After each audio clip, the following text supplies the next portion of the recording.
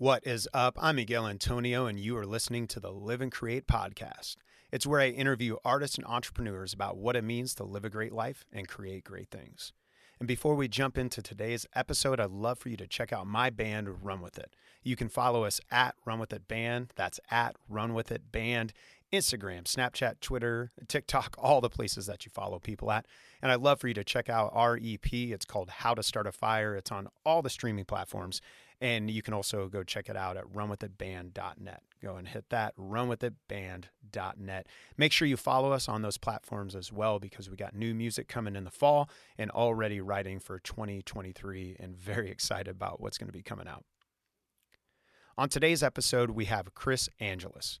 Chris Angelus has toured with her folk Americana music in Europe and in all 50 states in just 6 months.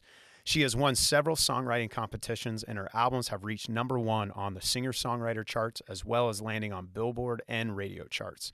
She's putting out a new album, Damn Shame Waste, on September 9th, which you could start pre-ordering back in June 17th, is about a week ago, so make sure you guys go check that out. In today's episode, we dive into a multitude of subjects, often centered around the life of the performer and the steps one has to take to live a full, healthy life in the industry. We also talk about how to draw boundaries with fans and the unique experience of being a female and a public figure. The power of mentoring and speaking boldly to others for the purpose of building them up is also a central piece of this convo. And for those songwriters out there, we dive into the process of crafting a song. And also make sure you stay tuned after the podcast and listen to 2 of her tracks. The first one is The Siren Hope off of her album that debuted #1 on singer-songwriter charts. And the song, again, is That Siren Hope. It's off the album called Skies We Look To. And then also you'll get to hear her latest single. It's called Run, and it's off of her album you can pre-order called Damn Shame Waste. So make sure you check that out at the end and enjoy the episode. Also, a real quick note is I had some issues with my microphone with a lot of extra noise.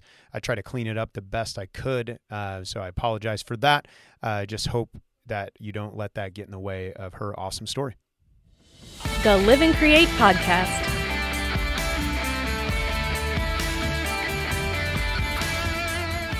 One place I just want to start is just about songwriting. Like I'm personally passionate about songwriting, is what I do myself. And the band is in a season of preparing we're preparing songs for 2023 and just diving deep into it. And that was one of the biggest things I was struck by listening to your music, was like how powerful of a songwriter you are. Aw, and thank you. I was curious of like just wanting to dive into your processes, your influences, and but like starting from the fact like you've been touring, doing all over, like going all over the place. What really started you on the journey of writing songs? Well, I honestly, I wrote a song with my sister. I have an identical twin sister, and we wrote a song together when we were like 3. Nice. And we've just sort of been, making up songs with each other for ever since we were growing up. Our grandparents would watch Lawrence Welk, and so we got into like, oh, we could like make up little songs and do dances for our family too. My sister's an actress, and I was also an actress, and we've just been doing that, subjecting our family to this since we were born. Like, we're gonna perform for you, and so doing that. But then, really, what sort of was the catalyst for the journey that I'm on now was, well, the first one was when I discovered Hanson, which sounds nice. kind of silly. I'm excited because this is now the second time Hanson's been referenced on this podcast, but Amazing. The other time was because of their beer. So this time it's actually because of their musical influence. This is amazing. Yeah. I love it. Yeah. And so because I just liked that they were positive and their songs were about something. I know it sounds weird because bop doesn't sound like it's about anything, but if you actually listen to the lyrics, which I'm a very lyric focused person, they're deep, and I was really impressed that they were making their own, like playing their own instruments and stuff. It was during that time when it was like very poppy, like dancey, boy band groups, which I am also a fan of. Nothing against them, but it's like, don't misunderstand. Yeah, I'm rocking some NSYNC tunes as well. Absolutely. But the idea that I really liked the organicness, the realness, the authentic, the fact that they were writing their own songs and they were so young, and so I was super young when I heard them, and I was like, "Oh, wait. You can do this?" Because for some reason I thought, like, up until then, thought that musicians were these like magical otherworldly people that could, I don't know. And I was like, "Oh, wait, this is something you can actually do?" Okay. And so sort of that got into my head. I was more into performing theater and musical theater and stuff like that. But then the other second one that really put me on this path was full circle. Actually, Brandy Carlisle opened for Hanson, and I went to Nice. that concert and I discovered her and her band, and actually had the incredible good fortune to become friends with them and learn so much from them. And yeah, that's how it happened. That's amazing. So if I understand you right, it was pretty young that, like, was that like middle school, high school when you realized like, oh, this is actually a viable like way to make a living? Middle school. Wow. Yeah. How awesome. Because a lot of folks, I feel like I didn't see that till a little bit later in my life. And then I talked to some people and, they're like in their late 20s and they're like, oh shit, you can actually make some money doing this. I mean, I don't know That's if pretty cool though. I don't even know if I thought about the money at that point. It didn't Right. occur to me. But just the idea that like that I could do it, Right. because for whatever reason I was just that just seemed like this far away thing that magical people do. Maybe I'm just a magical person, so I just realized that. Yeah. I You're don't like, yeah, at middle school, you stepped into your own magic. I love totally. that. I love that. And so as you were like coming up middle school, high school, starting that pursuit, was your family also coming around you, supporting you in that? Or was it kind of a struggle of like people saying like, hey, slow down. You need to think a little more sensibly. What'd that look like Oh, for you? I don't recall it ever being like a be more sensible situation at all. Um, my my family is not the performers, artistic basis people. They're all like doctors and stuff. Right. Um, super smart, awesome people, but they were never. I didn't feel like. I mean, my mom, like, still to this day will be like, "It's not too late to be a lawyer," um, but is super super supportive. I was always felt like they were always there at the shows. They were, willing to listen to my, hey, check out my new song. um have always been helpful, like, if I needed help, uh getting the CDs made or something, my mom would loan me some money. Like, yeah, it's always been very very supportive, even though they like don't totally get it. They're into it. In a sense, that's almost more beautiful, than Uh-huh. just like, hey, they're also performers, so they support it, but they can see even beyond their own, I guess, biases, for lack of a better term. Yeah, and I That's think really cool. Thanks. Yeah, and I think that there's like sort of middle ground. There's like the people who are going to be all like, "Oh, you should be a doctor or a lawyer and that's what you have to be," and like whatever. Then there's sort of the middle ground of what I have, where they're like, "I don't really get it, but good for you."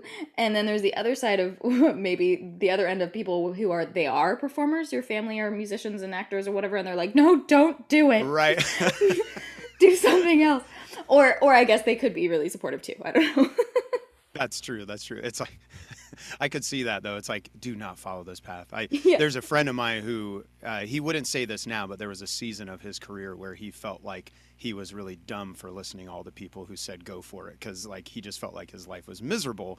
But Oh, luckily, he kept slugging it out and really figured out a pathway for himself. yeah. So I know he wouldn't say that now, but I think some people get in a tough place in it and they can just Yeah. like I mean, I not always bother. remember this, and I think this is something that has really, really helped me and stuck with me, is like one of my theater teachers in high school. Is one of my favorite teachers ever, Michael Jacobs. He um he always said that when people said, "Hey, how should I be an actor?" or what should I do? What's your advice? And he would always say, "Don't do it. If Hmm. you can think of anything else that you want to do that." Yep. But if this is like what you're obsessed with and your passion and you can enjoy just the process of doing it, then okay, I'll help you. That's hilarious. I toured with a bass player for a while where so music was his plan B, and acting was his plan A. So he had some really interesting plans along the way, but he actually shared a similar story of coming up in the theater world where he had a professor sit him down and say the same thing. Like literally, if you can imagine yourself doing anything else, go for it. But Yeah. then if you can't, you actually know you can stick it out. And I honestly think it's brilliant advice and a brilliant way to look at it because like it is a very tough industry. Like even though there's so many opportunities, I feel like it's really tough to carve out your own space within it. Yeah. But it's a really great community, so Definitely. that always helps me when I'm feeling that way. Cuz yeah, I do every once in a while I'll envy people that I know who have, just regular jobs where they get, a paycheck regularly. Right. And but then I'm also like, wait a second though. I can travel wherever I want. I make my own schedule. My own boss. I do all kinds of adventurous things and new things all the time, which can be stressful, but it's not boring. Definitely. Have you ever so well for you has it always been the music track or have you ever taken like a side step into quote unquote the real world or a real job? I guess it's not a real job, but like what I sort of was on that first thing that you were talking about, like I had the music in the back of my head, but my initial, reason for moving to LA and everything was acting. I did a lot of Oh, okay. So you had acting the acting training as and plan A as well. exactly, yeah. And Brilliant. totally. And yeah, music is my side hustle to Your make side money. hustle. Sure. Um, Yeah, I um, about died laughing when he told me that because I was just like, that's so absurd, but I love it. I know.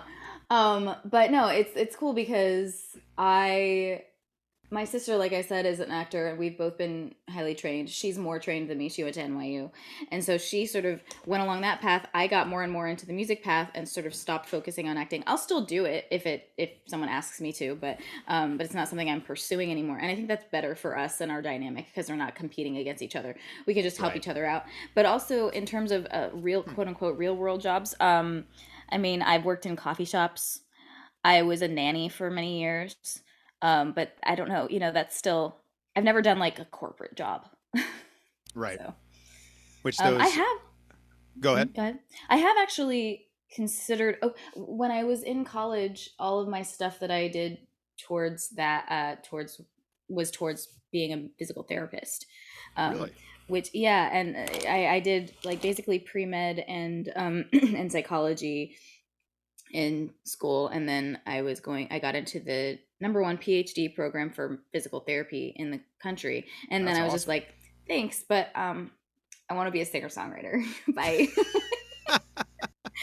um, which That's amazing.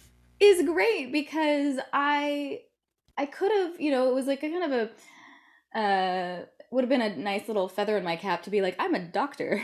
But I didn't really want to do it. It wasn't something that was giving me a lot of pleasure when I was starting to, doing the like internships and stuff, and it was going to be a ton of work, take Hmm. over my whole life to do this PhD program, and a lot of money, and I was like, no. So here's the situation: is like maybe I haven't made a ton of money from music, but I also don't have a ton of debt, so it's fine.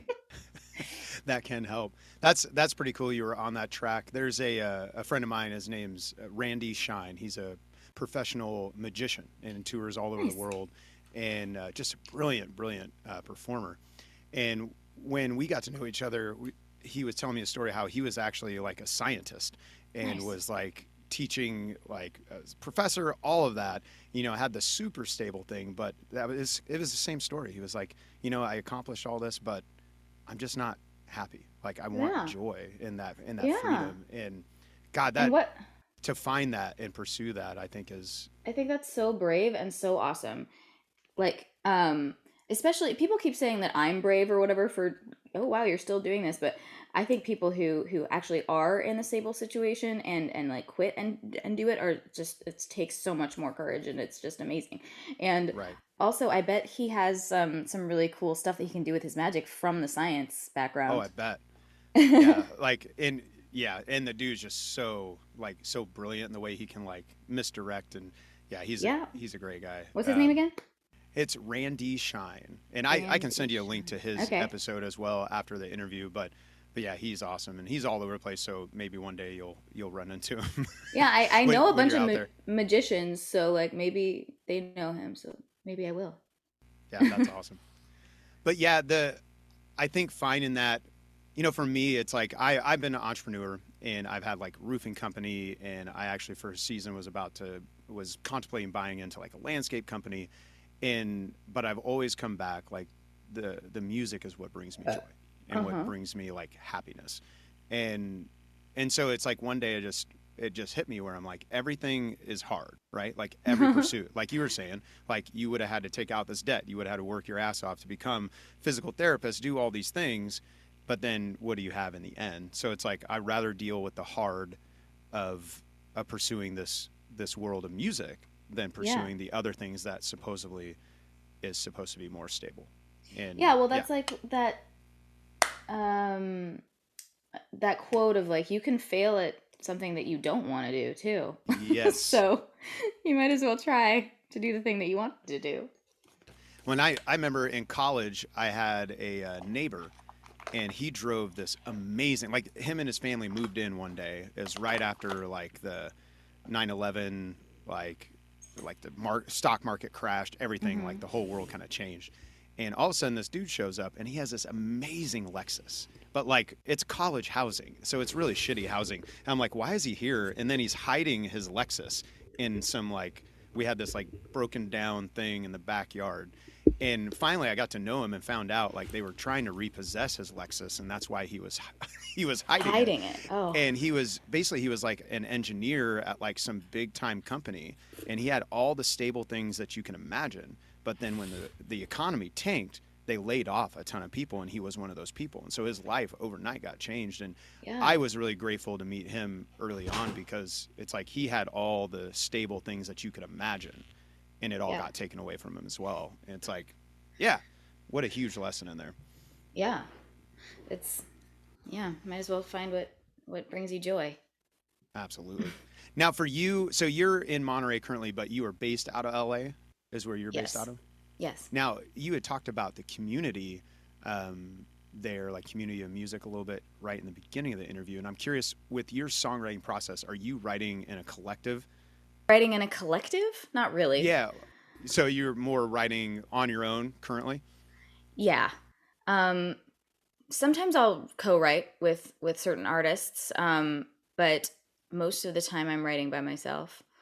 Right. Not only is that because I think that a lot of time my songs are really personal, and sometimes I'm just like, I don't want another energy in. Like, it's really important to me that this song says what I want it to say, and you bring in another energy and it changes, and that's fine. That's why you co-write. But a lot of times I don't want to share. You're like, you're killing my vibe. Get out the room. Yeah, no, like the people that I co-write with are awesome. And a lot of times the ones that I've co-written songs are where it'll be like, oh, I have had this idea, but I'm stuck. And then I come to a session with it, and like they breathe new life into it, and it's amazing. And that's great. But there are other times when I'll be like, how about this idea? And then I'm like, no, never mind. Don't just disregard that. I need that to be mine. Because they're like taking it somewhere else, and it's not what I wanted it to be, which is, something that I can definitely learn to like let go, let it go, let it go. No, but, and then also, to be fully honest, as an independent artist, I like to own my whole song, because then I get all the money from it. That is true. That is true. But I'm not going to do that if it's something that, like I said, really serves the song, then I'll, of course, share the wealth with people involved. So, yeah. Right on. You're not trying to steal people's percentages. Of course not. Saying, right? Of course not. Well, and like I've always been more kind of like what you're talking about, like writing on my own, and it feels like such a personal thing. And just recently started stepping out and trying to do co-writes. I have a lot of friends who do co-writing, like that's just their only job kind of thing. And so they've been pushing me to it. But it is funny, like a buddy of mine named Josh Gleave, he was sharing his story where like he has like co-write after co-write. It's just kind of his 9 to 5. But he's like, there's times where people come in the room. He said there's this one girl that came in the room, and they tried to write, but the vibe just wasn't there. But they liked hanging out, so he's like, "You want to just go grab a beer?" And they're like, "Yeah." And he's like, "So that was our session for the day." We're like, "Yeah, we're not co-writers Yeah, together. I don't think so." I've had that experience too, where there's this guy who I love his songs, I love his music, and we're like, yeah, we should write together. And we've gotten together to write, I think like 3 or 4 times, and never, I mean, we sort of tried, we got a little bit of an idea, but mostly we just ended up talking for Right. hours. It wasn't that we weren't vibing, we just weren't songwriting. Right. So, And that's what he said. He was like, "It's the strangest thing because it wasn't like I didn't like this person, and yeah, we had a good vibe, but it just didn't click there, you know." yeah. And do you work with producers at all, or are you hmm producing all that Oh yourself? gosh, I wish I could produce my own music. I don't have that skill. No, I work with producers. The guy that I've been working with the most the last few years is Billy Leffler. He works in Death Okay. Star Studios in Koreatown in LA, and yeah, I've done my last like 4 EPs with him. That's awesome. And the production is killer. And I love Thanks. when people like production is what I love. I can't do it. I love working with producers. I'm learning hmm it. Excuse me. Yeah, I'm learning it.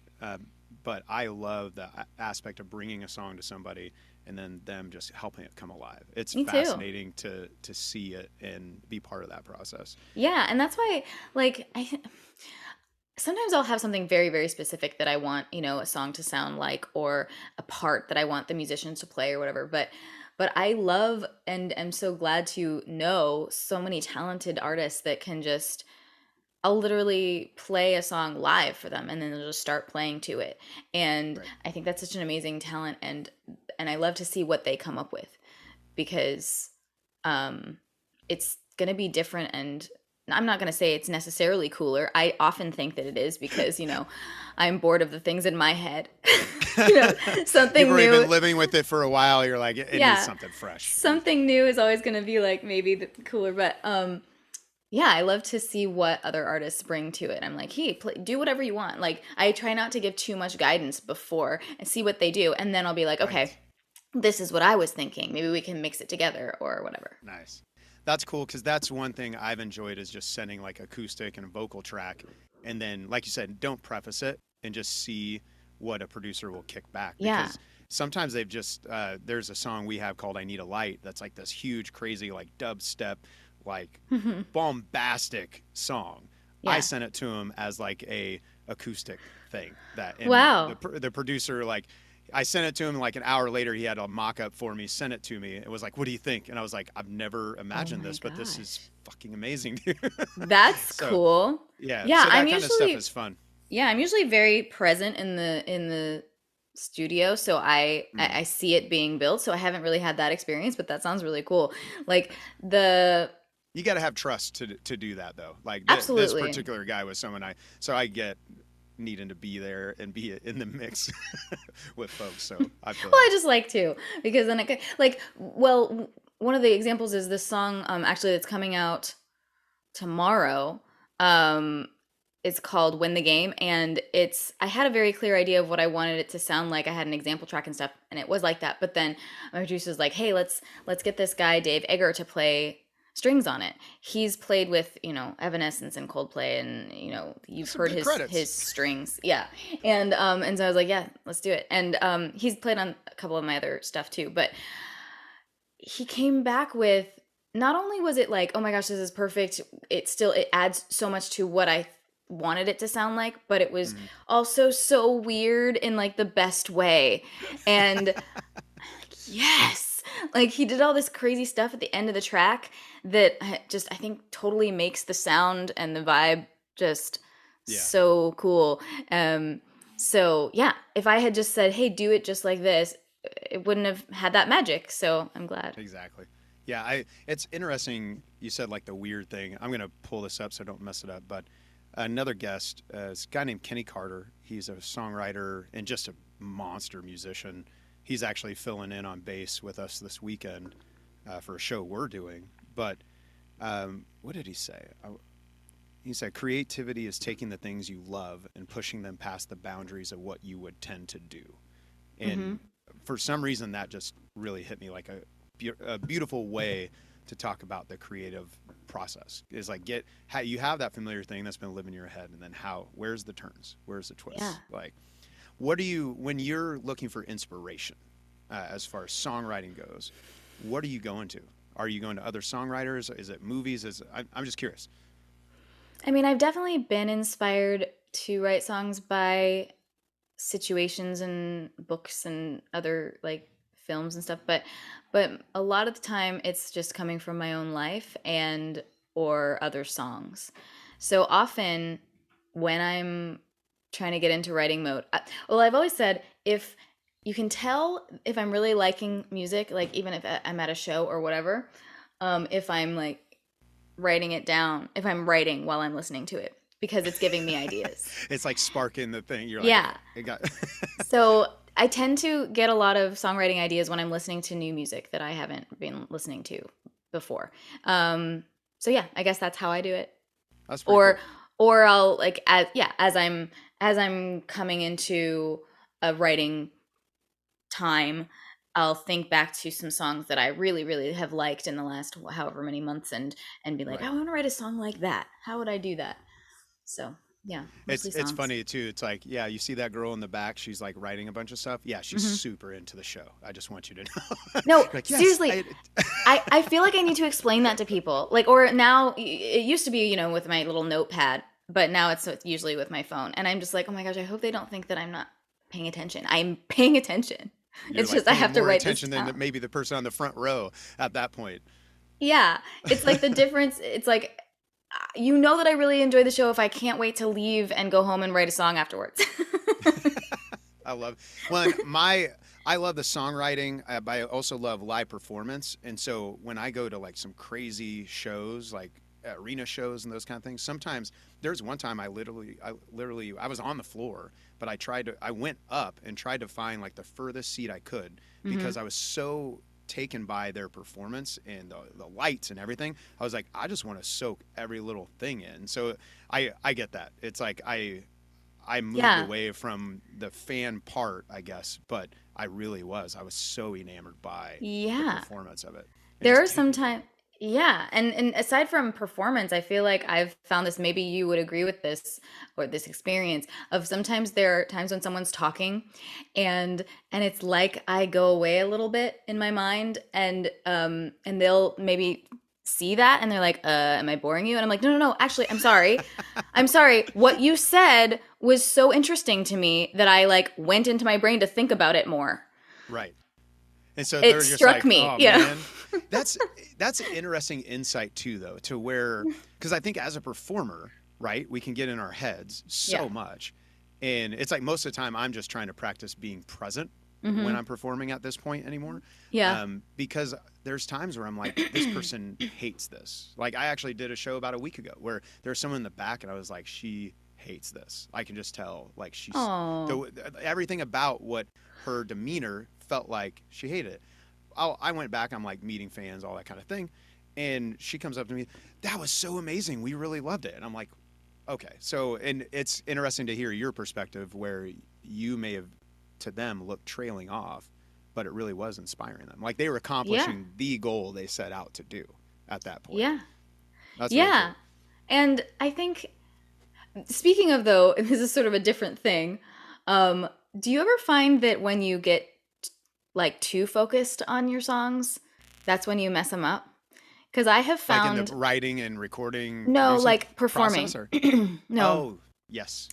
Like if I'm performing on stage, especially songs that I've played a lot, if I start really thinking about, okay, I'm playing this song and the next lyric is, then I'll like forget the lyrics and forget the chords and like mess it up. Like if I'm thinking too much. Absolutely.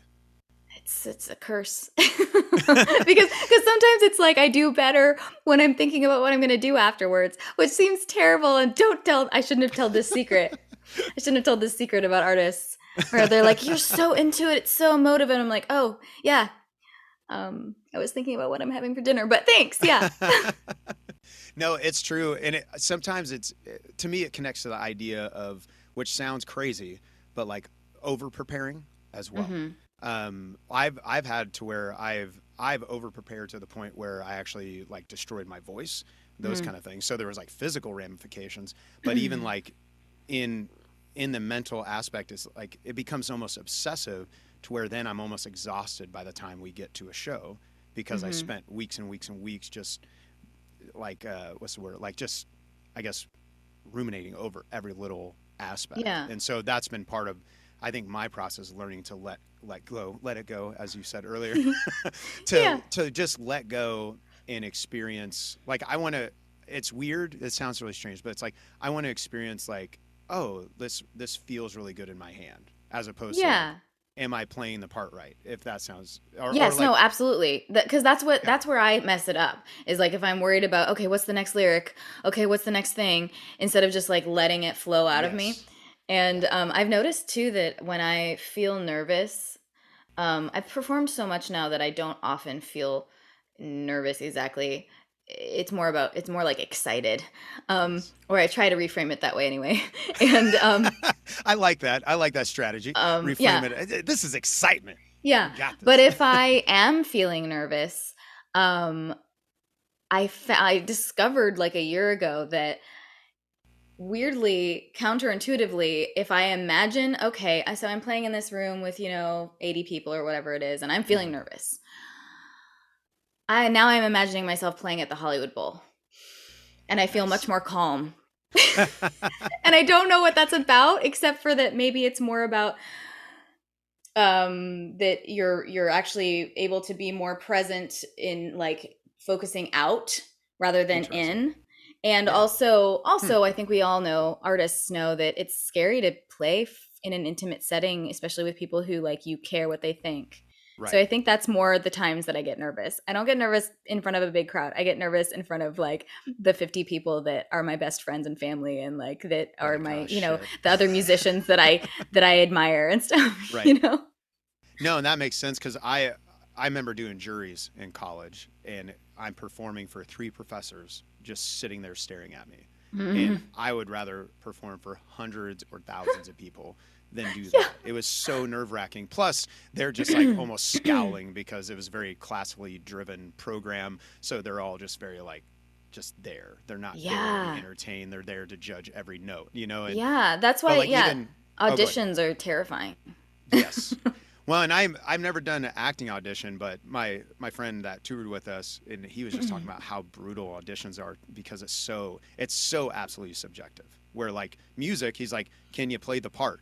Okay. But like acting, it sounds like a whole other level of like. Yeah, well, there's so many other factors. Like, of course, with a musician, you can play the part in a more soulful way or more whatever. That's true. But it's not as much as like acting where it's okay. So how are you acting this? What choice did you make? Because there's so many different ways that you could read this part.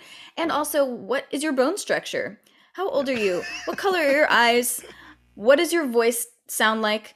Like, all of these factors that are just, and then, by the way, do you look like my, cousin that I didn't like growing up?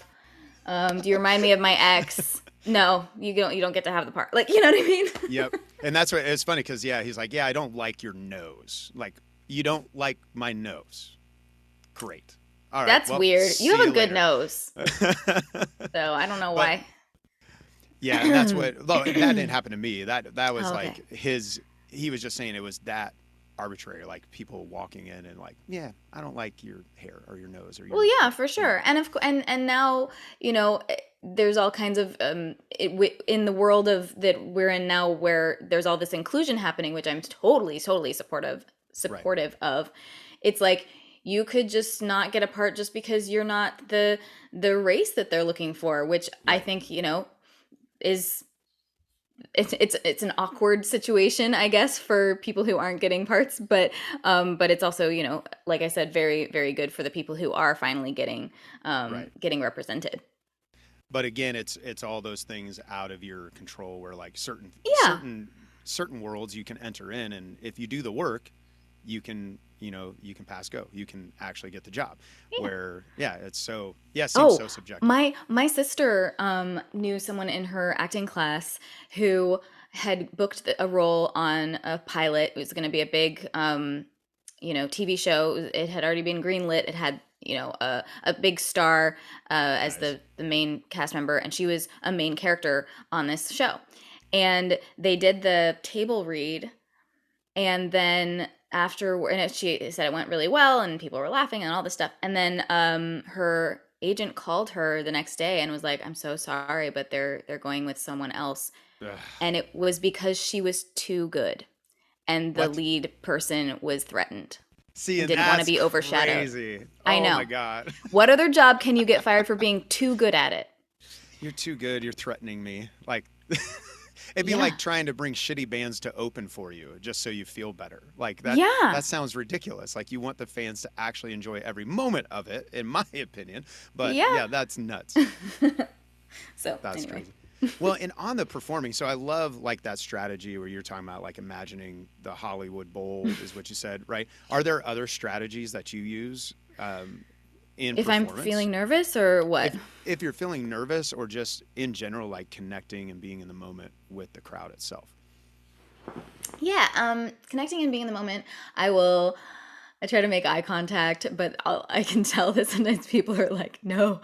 Like, but I'll like make eye contact. I'll do little, like, if there's a certain lyric or something, I'll kind of like, raise my eyebrows at someone and they like, we'll have a moment where like, yeah, I get what you're saying. Or same thing, like in between songs, I tell stories. And if I can see that someone's really reacting, I'll like focus on them and be like, yeah, you know what I'm talking about, or like whatever. And yeah, I really like to, between songs, tell stories. I have found this, and hopefully it's a good vibe for the show, but I tend to have a lot of songs that are pretty sad about heartbreak and stuff. But then in the middle of between them, I'm basically doing a stand-up comedy routine. Like, I'm just telling. Like, that was a rough go there. It was pretty dark. So we need to bring it up a little bit. Let's bring some joy for a second. Exactly. I hope that that's how it's experienced anyway. That's what I try to do. I try to insert some levity and joy and funny in between. Right. Kind of the roller coaster ride of your show, it sounds like, at that point. Yeah. Now you touring all over the States, reading where you've toured to Europe. Is it pretty much like full-time touring for you right now? Or what's the rhythm look like for you? Oh gosh, it has not been full-time touring for me since COVID. Well, I guess, yeah, that is still a dumb question to ask, to be honest. When I'm like, that's how people have just been asking us. They're like, are you guys getting back on tours? Like, we start doing one-offs like next month and slowly get back to where like the world is. And my understanding, California is still like kind of locked down a bit. Is that the case? I mean, I don't see it as being as locked down, but it's still not. The pandemic is not over. Like, there's still, COVID is running rampant around LA, so, but people, shows are opening up, and happening. I think it's just a little bit harder to get as many people out as you used to. But it's open, it's happening again. And the thing is, so the last time I was on tour, was in 2019. At the end of the year, I went and I played in all 50 states in about 6 months. That's amazing. Thank you. And it was because that stuff just gets me giddy. I have such like wanderlust for life in general, and yeah, that's exciting. That's exciting. Yeah, thanks. And actually, I'll tell this story. I don't know if I've told this story in public before, but so I went out, I was in my little blue Prius. I was all by myself. I was booking it as I went. Yeah. And I love it. That's ballsy. I dig it. Thanks. And there was one show, I believe it was in Mississippi, where first of all, the night before, I had such a weird night with this like conversation with someone, but then also a tornado basically hit the hotel that I was staying in. I got woken up by like the sirens, and I like got into the bathtub, and this tree fell into and like basically almost fell through the window. Like, it was so close. Wow. And then I was like, okay, anyway, so I'm just gonna drive now for 7 hours to get to this venue in Mississippi. And I get there, it's still just like raining, and I'm in the middle of nowhere basically at this kind of this bar. I'm sure it would have been a really cool happening place, but it was closed. Right. Yeah. And- Because the world's ending outside at that moment. And they were like, I was like, hi, I'm here. I'm supposed to perform. And they're like, oh, well, we're not open. I'm like, I have this email. And so luckily there was someone there. Right. And so what happened was I set up with my little setup out on their porch, and I set up my little camera, and I did a live stream, and I performed for the guy that was there. And I was like, it counts. It absolutely Mississippi. That so that absolutely was one of the counts. Yeah. And that's brilliant that you did live stream. My first band that we started like hitting the road, and we were on our way to like some showcase, I think Oklahoma City. So we picked up something else in like Edmond, Oklahoma, some random ass town. And we ended up performing for the 4 staff that were working at the venue. But it was before like streaming or anything. So like it literally, that's all it was, is we got to entertain 4 people. I hope they enjoyed that it. were there. I hope so. I think they did. But it was, so for you, was that like your first like jump into touring, or had you done some tours before that, before the 6-month 50 states thing? I'd done some before, but not for a little while. The first time I really did a tour, other than, I had been in the sort of tour world when I was friends with the Brandy Carlisle band and everything, like when I was coming in their van with them. Nice. I'm still friends with them, but they don't let me hang out with them on the bus anymore. We're still cool, but like, no, I just mean like separate. No. I've never actually toured like where I was opening for them, but when I was friends with them, they'd be like, hop in the van. But once they got on into like big buses and everything, and now their wives and kids, like they weren't just like bringing random. They have like tour friends. Managers and everybody else with them, and yeah, I get that. So I'd been in that world a little bit in that way. But then the first time where I was performing, I was opening for this band called Crimson Calamity. Okay. Crimson Calamity is actually my really good friends. They're still a band. They're country. They're out of Nashville. You'll see why I got confused. Vermilion Lies was the band that I went on tour with. So it's 2 different kinds of red, and then I wasn't even tracking on that one. I didn't even know. But that's now where I'm it got educated. Confused in my brain. Okay, so Crimson Calamity, check them out. They're great. Vermilion Lies is also 2 women who are their sisters, but I don't think they're a band anymore. But they back then I opened for them, helped drive, and sold their merch and did that whole thing, and that was for about 6 weeks. At first they asked me, they were like, hey, do you want to come with us to help sell merch? You can play, but only for 2 weeks, because that's our rule. We don't let anyone come in the van with us for more than 2 weeks, because then we will hate them. And and I was like, okay. That could be so true. Yeah. So I got in the van with them, and after the first week they were like, can you just come with us for the rest of the time? You're cool. We like you. And I'm like, yeah.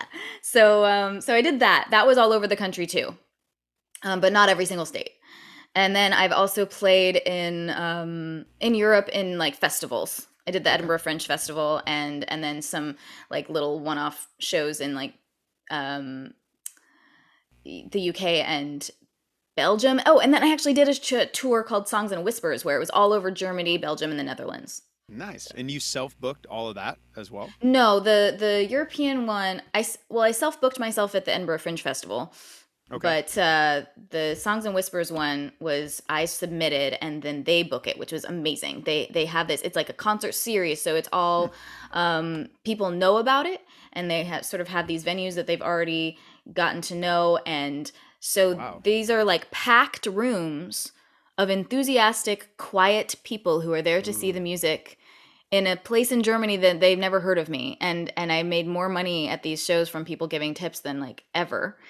It's amazing. Yeah, it's awesome. What's that called again? It's called Songs and Whispers, which I'm not sure it's since COVID. I'm not sure they're still doing it. That's true. But you could look it up and reach out, I guess. And but yeah, it's great because I didn't have to book it myself. They book promo and all this stuff. They set up the newspaper promo, and I was just amazed. I don't know if this happens here. But the fact that the number of people that would come to the show and be like, yeah, we saw this just like in the local newspaper and decided to come. Does that happen here? I don't know. I have no idea because that sounds so foreign. Maybe it Yeah. happens to somebody, especially now. That's really cool though that they have that, and it sounds a similar thing to So Far, but it has a like So Far Sounds. But I like the public aspect, and it sounds like maybe making a bit more money out of it as well to be able Yes. to cover your expenses. Yes, because yeah, I love the So Far Sounds idea too because it's people who are really wanting to, they're music lovers who want to discover music. That's Yeah. the whole reason that they're there. And but yeah, you can't get the same amount of tips and stuff, I don't think, Yeah. from So Far. I don't know. And maybe they're changing some of that. I'm not sure. I know, but yeah, it's a brilliant model in the sense of like my first time in Portland, played for 70 people who all wanted, like they were hungry Yeah. for new music, and that was awesome. It's like, whoa, I love this. So Yeah, So Far has been great. Some of my favorite shows I've done for So Far Sounds shows. and they usually have like a really cool aesthetic vibe. Typically, just like the room, all of it, like I guess just comes together. So Yeah. One of the When- shows that I played Oh, in go So ahead. Far Sounds, was in Seattle. No, Denver. And it was in this great big, ballroom at this hotel. It was a full room. It was really fun. But I started the show by completely like just knocking over the entire sound system. yeah, So I was like, hey, sorry guys, I want to start with a bang. And then, played my little acoustic songs. Like it wasn't rock and roll at all. that's amazing. You like walk in, let me kick this shit Yeah. over and get this show started. Okay. Hi. Da, da, da. Like now I'm gonna make you cry and laugh Exactly. and cry and laugh a Exactly. little bit here for a few minutes. I just want you not to know what's going on. Buy my music, thanks. It is funny though because I feel like some of that stuff makes it for almost more memorable. Like I've had times where it's like the whole system shuts down and you just walk out into the crowd and start singing Yeah, something a cappella, I love and there that. becomes like a memorable moment in that. I love that. I dig Yeah. that kind of stuff. What when you're so like just turning gears just a little bit as Mm-hmm. a woman in the industry, like there's a lot of my female guests will talk sometimes about just like their unique experiences. Like for example, and my listeners might be tired of me telling this story, but I remember where a friend of ours, her name's Crystal Rose, brilliant artist. She's out in Nashville now. She sat down with my drummer and I to talk through like social media stuff, and we're telling her all of our brilliant strategies and how we we do things, and then we get done telling her all these strategies and she's like, I can tell that you're not a woman and you don't live on social media. She's like, if I tried some of these strategies, I can't even begin to tell you like the things that would come my way that I don't want. And I was Like what? oh. Can you give an example? Like I don't think she went too much detail. It's been a few years since I remember no, that, I but, mean like, the example just- of things that you told her to Oh, do. like for us, a lot of it is we do a lot of like messaging. So like if people interact with us, then we continue on conversations with them, trying to understand like where they're at. And so there's a lot of like personal contact, nothing like spamming like messaging stuff, but where like, for example, right now, we're doing a campaign pushing our new EP, and we have like a snap history like of people who have interacted with us forever. So I'm going through just reaching out to each person. That's one part of our strategy. And I'm trying to remember like some of the other strategies. Typically it was around what Crystal was most like kind of throwing back was like the messaging and the constant like talking to people. And that's where she was like, that is really unsettling for me as a woman. And I just never, again, I'm a dude. I didn't realize that that's even a thing that could happen for her, you know?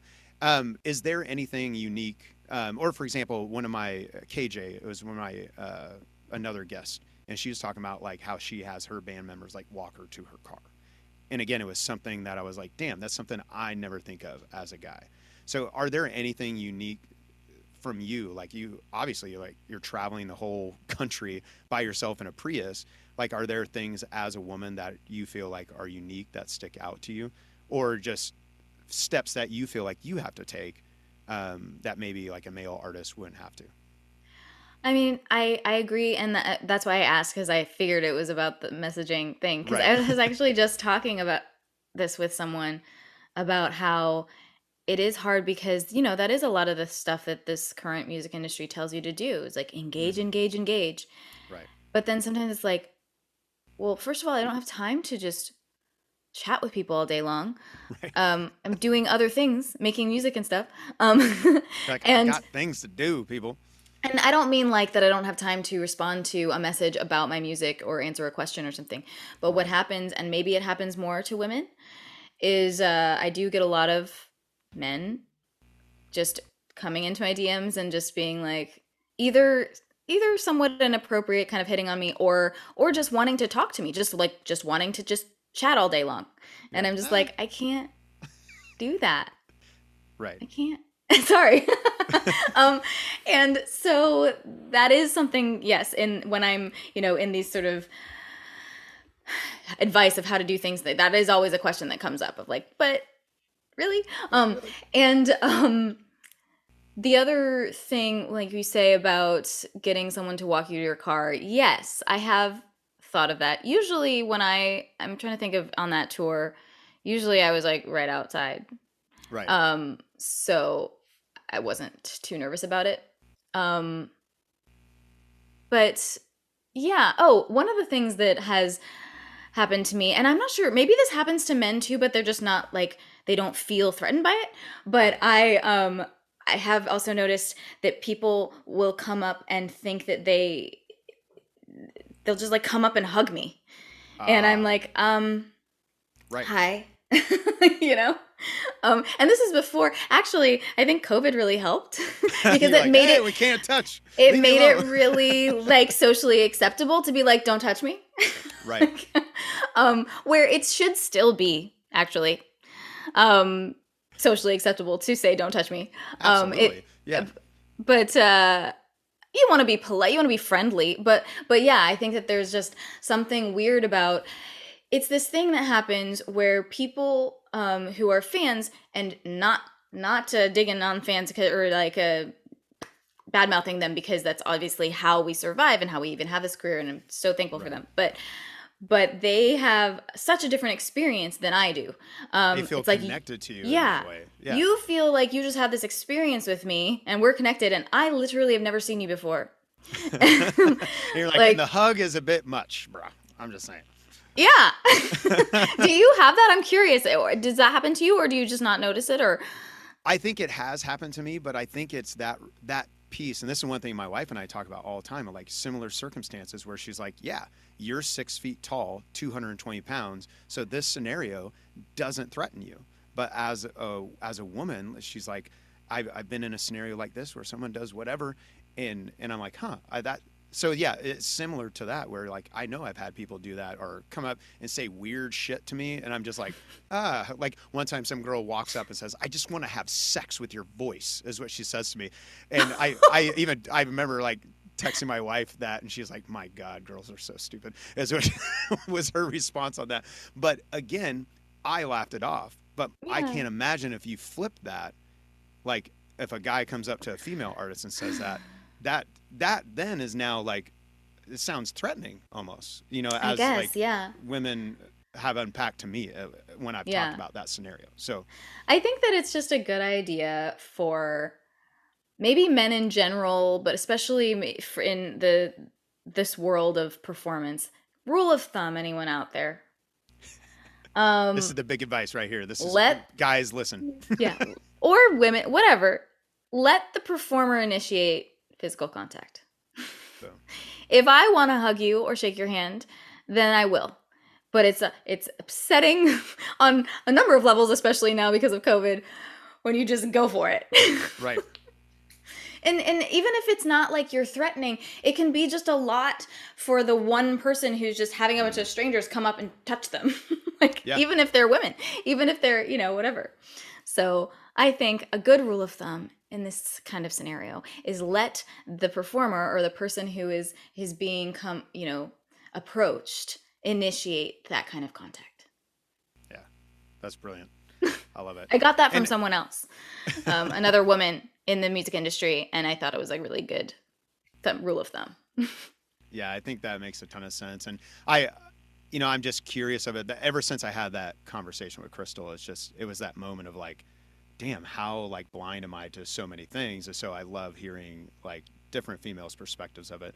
And like I think you had mentioned in there too, it's not necessarily just like male to female. Where like I had a bass player, a guy, where I like the whole bro culture where you like smack each other's ass or whatever, good game kind of thing. I said good game after he got done playing a show, and he looked at me and I smacked him in his butt. It was just kind of like what dudes did, right? Yeah. I'm kind of bro-ish sometimes. Yeah. And he turned around and I could tell like he was just like thoroughly No. offended. And he's like, please Oh. don't ever do that again. And I was like, oh, Yeah. I had no idea. And so again, that was just like one of those lessons of like, hey, maybe this is not a good action to keep doing.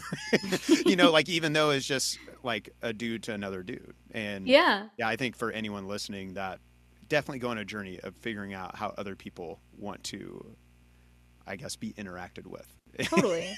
And Yeah, just try to be more aware of vibes. I right. guess. Like the vibe is like, if you come near me and I back off, like don't touch me. That's like, yo, bro, come on. Yeah. Well, the last two questions of the podcast, based off this series, Live and Create. So first one, right now in your life, how would you define living a great life? Oh wow. Okay. Living a great life right now, how I would define that is finding your source of confidence and joy and love inside yourself. Where it doesn't the way that you feel about yourself isn't completely dependent on outside things. Now, I think this is something this is something that I've very much struggled with personally, and I think it's a common thing. I'm not saying that you shouldn't get joy from outside things. They can add to it. But if you can thoroughly enjoy yourself, regardless of what's going on around you, not in like an ignorant way, you know what I'm saying? Right. Like, no, but believe in yourself, love yourself, even if you're not getting a lot of outside, attention or whatever. That is living the good life. Because if you're happy, you're happy. Like there's so many things, and I'm not saying that I don't desire these things. Like I want to have get to a higher level in my career. I want to, get on a bus with, whoever and play with these big artists that I admire. And I want to have a beautiful home in a beautiful place that I own and, all those things. I want to go on vacations and stuff. But when you're like, when I have that, I will be happy, then that'll never be that'll never be true because you'll just keep wanting more. Like I even catch myself doing it now where I'm at a level in my career right now where even just 5 years ago, or especially 10 years ago, I would have been like, oh, she's made it, and now, I'm like on the radio. I've been on Billboard charts. I've been number 1 on iTunes and singer-songwriter charts. Like these things that would, 10 years ago when I first started, me would have been like, oh my God, so like that crazy. is everything. Yeah. And now I'm like, yeah. I mean, I'm grateful, but like I find myself in these moments being like, yeah, okay, but like I don't have this, and Right. so I have to keep reminding myself that if you are looking for happiness and love and everything outside of yourself completely, then you'll never be fulfilled. You have to be filled up from the inside, and then you can give happiness and love to other people and spread it in the world. And if you're happy, you're happy. Like if you're having all the same feelings that you would have if you're like, I'm rich and I'm on vacation, whatever that feels like, and you just feel it now, even though you're living in your, 1-bedroom apartment and studio apartment in LA, like doing whatever, it's the same thing. Yeah. You're still feeling good. So Oh, it's brilliant. that's all that matters. Yeah, I love that thought. And I think it's very, like, that's a huge thought for performers because we can be so wrapped up, I think, in that outside gratification.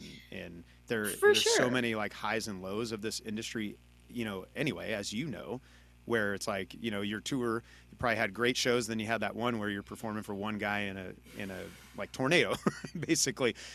But how do you navigate that without becoming like the Juice WRLDs of the world, who like they knew they were going to die young, and they died young because they they couldn't find that happiness in themselves, and I think that's huge. I love it. And it hits on something too, where it's almost like a mantra I've been like incorporating in my life, at this idea of life is only iterations. Like there is no there. Like it is only that next step, There's next always iteration. There is no there, because it's always here. Right. This is it. Yeah. Like even when you're imagining your future, it's happening in your brain now. Huh. That's a cool thought. So there you are. You're like, bam, drop some brilliant. No, that's an no. I mean, like thought. you're I there. really like that. Like you are there. That literally, because there it's you in are. your mind. I thought you're like, there you are, mic like drop. bam. No. Bam. Knowledge bomb. No, I like that. Like even as you're imagining it, that is actually the moment. Because they say that. Did you know that they say that psychologically, the benefits of whatever psychological benefits you get from going on a vacation, say, is pretty much almost exactly the same as just imagining being on that vacation. That's interesting.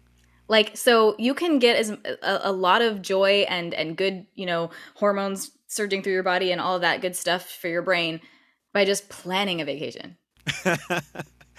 That's awesome. And then honestly, like the build up to a vacation is some of the more fun part. Like, oh my God, we're gonna looking be going forward here. to it. It's gonna be Exactly. so cool. We're gonna drink And margaritas on the beach. Exactly. And then you imagine that and you feel that and you get all the good stuff from that. And then actually, if you really think about it, I mean, not saying that you shouldn't really go on real vacations and they're awesome, but if you really think about it, like, it's kind of stressful to travel sometimes, and you have to deal with the airport and you have to deal with all this stuff. And like, so like, if you just imagine a vacation, you might just get just as much of it as going on it for real. Well, you just save a lot of money and get really good at imagining things. This is exactly it's brilliant. Life hacks right here. I love it. So I realized you had mentioned Brandi Carlile again, and that sparked one question that I was thinking about asking earlier. So I got two questions left if you have a moment. So I'm curious, what's like one or two things that you learned being able to like be part of their camp and traveling with them? Because I think that seems like such a powerful asset to actually have a legitimate like friendship and then also be along this journey of someone who's growing their career so significantly. So what are like one or two things that really stuck out to you that have guided you? Oh my gosh, so many. First of all, Brandi Carlile is nothing if not just, she knows exactly who she is and isn't going to take anything else. She doesn't take BS. She's like, this is how I want to be. This is what I want to do. This is how I want to do it. And that's what's going to happen. Or you can go. It's okay. You just don't want to be part of this. It's cool, but you're not going to be here. Yeah. And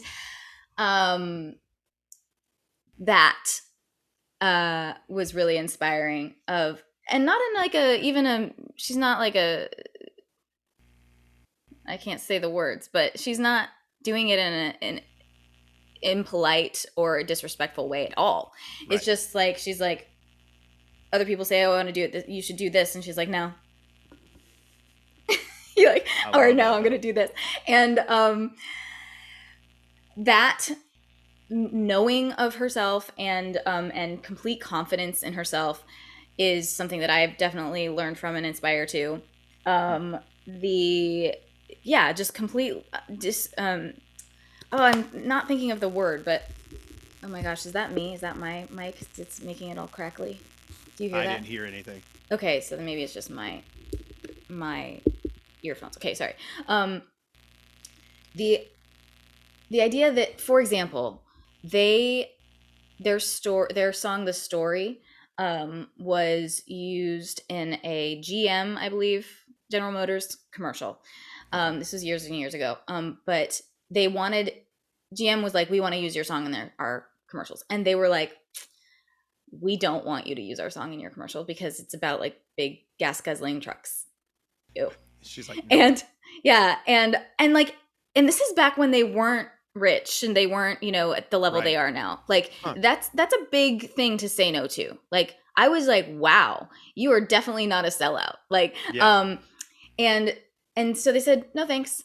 And then GM came back and was like, how about this much money? And they were like, still no, I don't want my song associated with that. And they were like, how about this much money? They're like, no. And then GM came back with like, okay, we're changing the whole commercial. We're going to make it about like hybrid vehicles and all of these different things like that are about the environmental things that you are, that are important to you. Right. And we'll give you, 4 times as much money as we came to you first. And they were like, okay. Damn. I love that. Just sticking to your guns. Yeah. Can really, they got what they wanted plus more money, and then PS, and by the way, donated that money to environmental causes. Damn.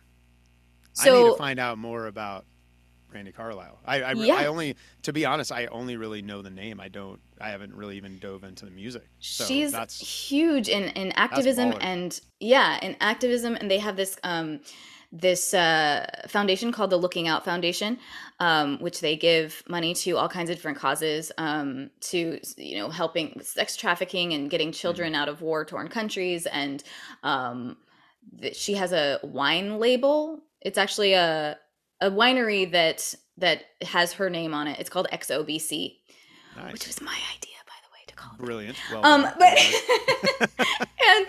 and so they donate all of the proceeds from that to their foundation.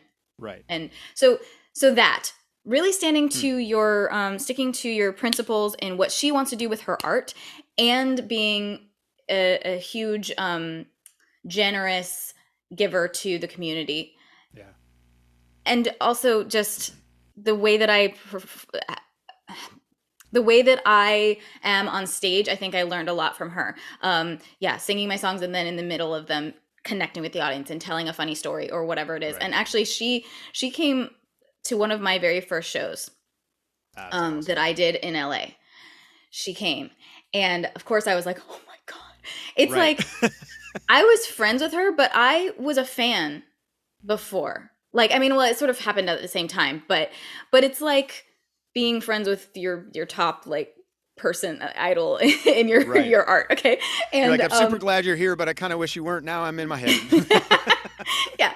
So I did my show. There were like 6 people there, including Brandi Carlile and her band, which is like, that's amazing. Cool.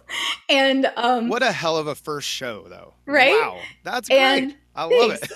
It wasn't my very, very first show, but I think it was like one of my first shows in LA.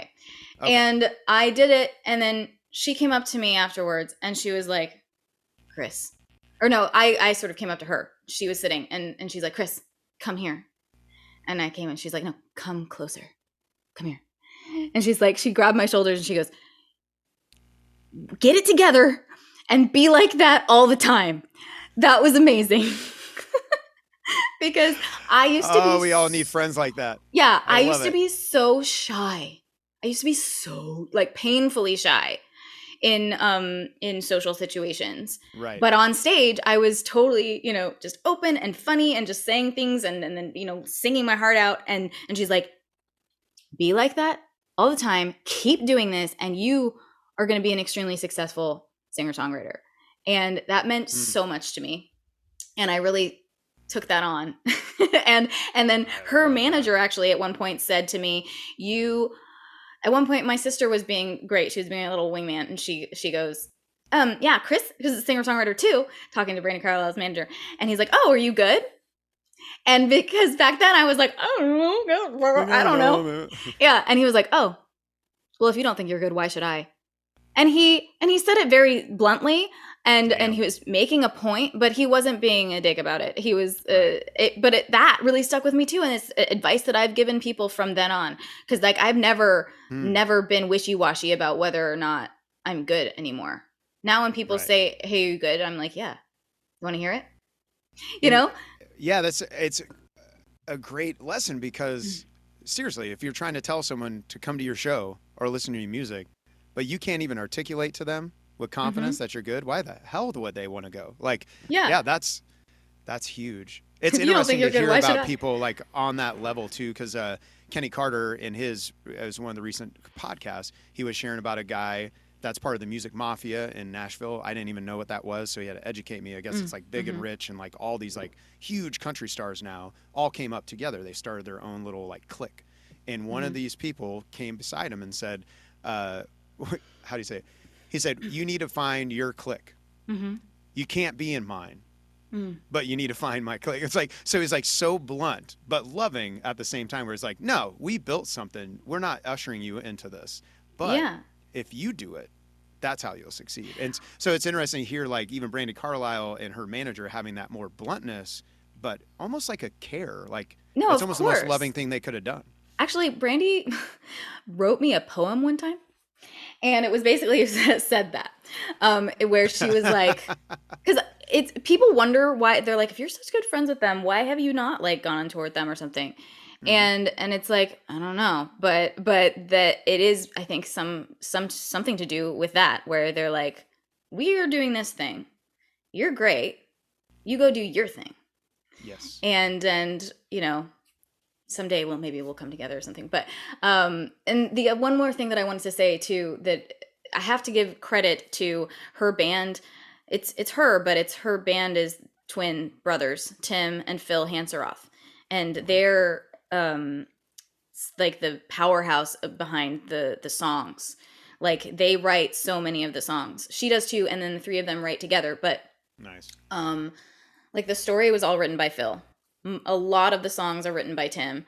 And so the way that I have learned how to write songs is like from them practically. Like I'll still talk to Tim all the time and like send him my songs and be like, what do you think about this? What do you think about that? What should I do? You know?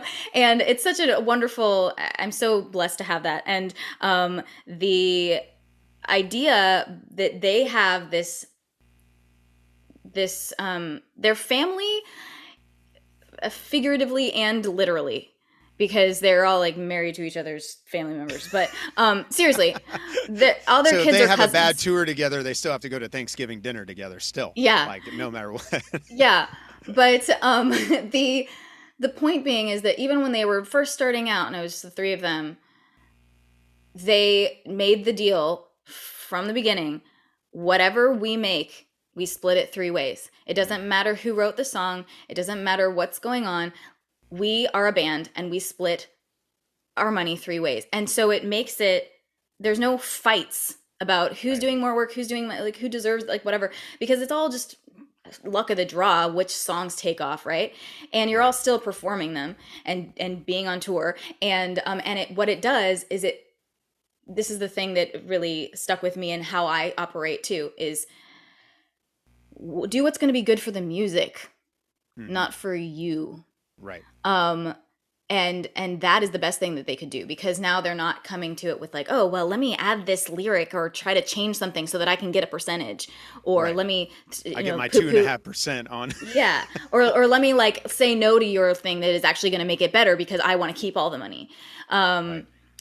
So I think that's, I've learned so much from them. You said like, give me 1 or 2 things, and I'm like, here, this whole story. Yeah. Well, and those are great stories. And I love, one thing I've loved about this podcast, your episode, I think 91 in this one, and these conversations have been so great because one thing is this idea of like a mentor or that voice who came along at one point. Almost everybody has had some experience where another person spoke that confidence or spoke that direction into their lives. And to me, it's just amazing to see the impact that each person can have on the other person. And then even to hear you say, like, now you share it to other people. Like now you're able to go give. To me, that's one of the most beautiful things I think about like community in arts, like the opportunity to invite people in or challenge them to go and do something else, whatever it is. Yeah. Like, so yeah, I love those stories. Those are great. I think people will get some great stuff out of them. Thanks. And I've kept you for a very long time. So let me do the last question for you. Okay. Right now in your life, how would you define creating great things? How would I define creating great things? I think it would be whatever is filling up your heart and your mind and getting it out in a productive way. And that could apply to anything. It doesn't even have to be art. But like taking what is taking up your mental and heart energy anyway, and making it into something that can benefit someone else, whether that's as a song that they relate to, or something beautiful to look at, or a company that helps people, or a product that fixes a problem. That's my answer. That's awesome.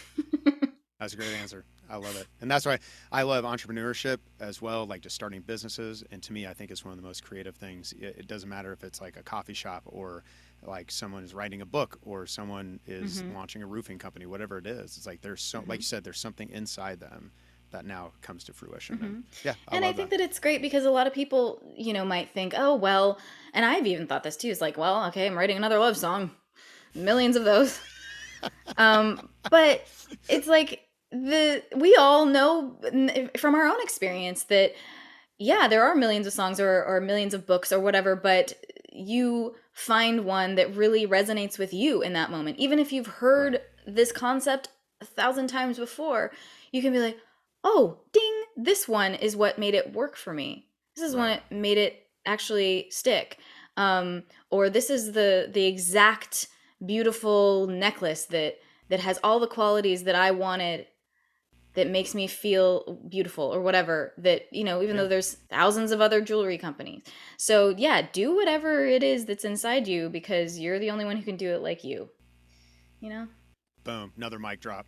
I love it. Let everyone know how they can connect with you, connect with your music, and find out where you're at on tour. Okay, so the best place to go is krisangelis.com. It's KRISANGELIS.com. That has all of my other socials. I'm on, Instagram, Twitter, Facebook, TikTok, YouTube, all that stuff, but you can find them all there. It's also where you can join the mailing list so that you can get all the important information that you might miss from the algorithms. Don't worry, I don't spam you, but I send you the important information. And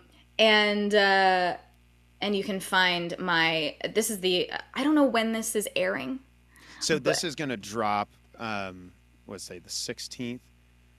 I wrote it down to you. Let's see here.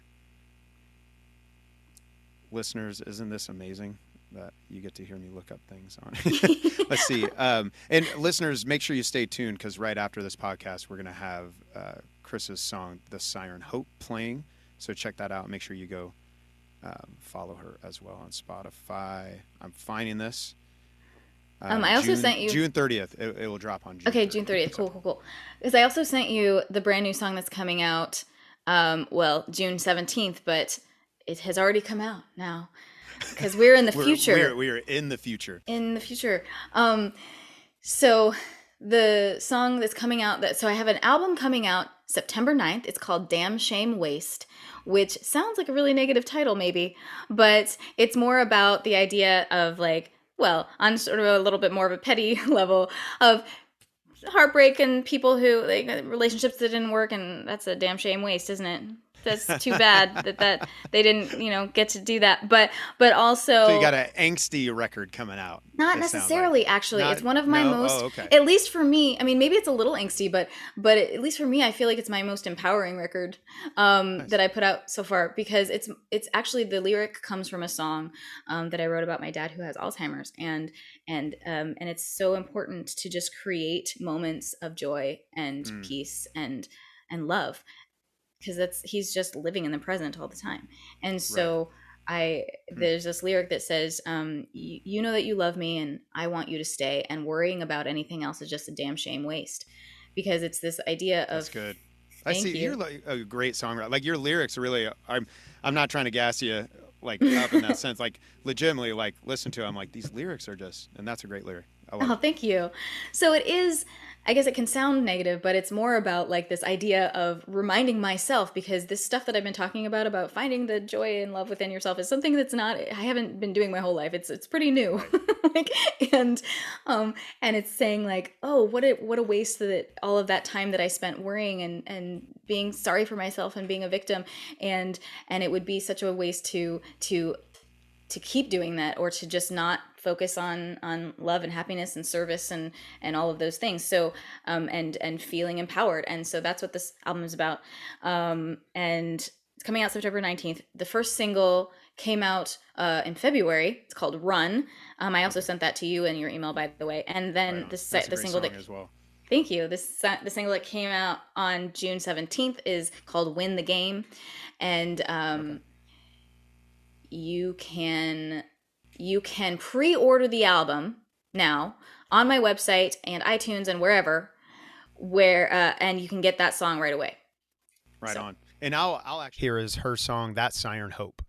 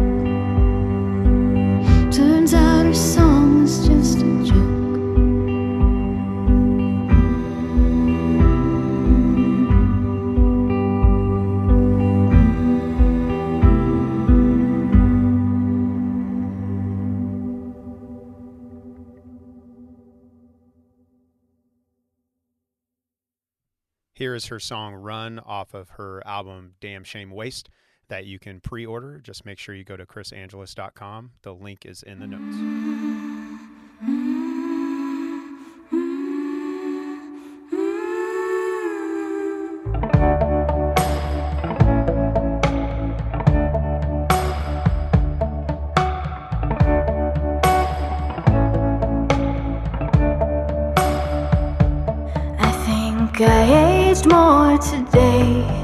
than in all the years before.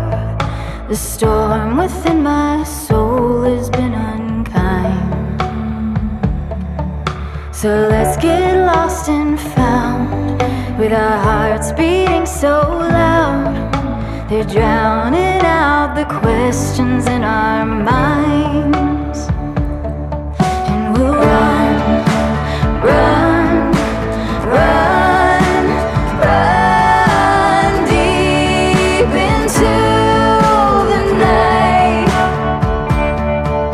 Embrace the dark and count the stars we can't see in the light.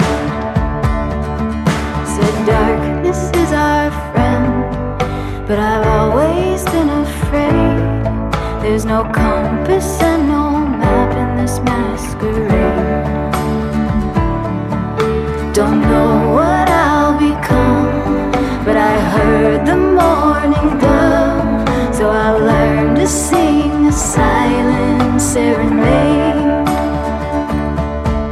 And run, run, run, run deep into the night. Embrace the dark and count the stars we can't see in the light.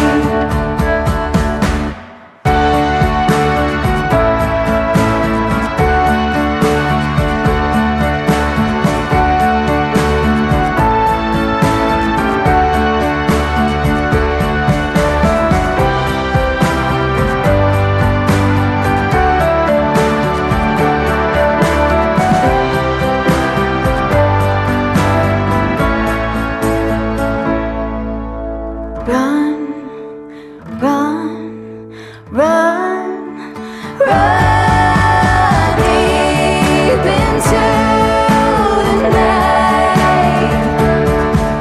Embrace the dark and count the stars we can't see in the light. Oh, run, run, run, run,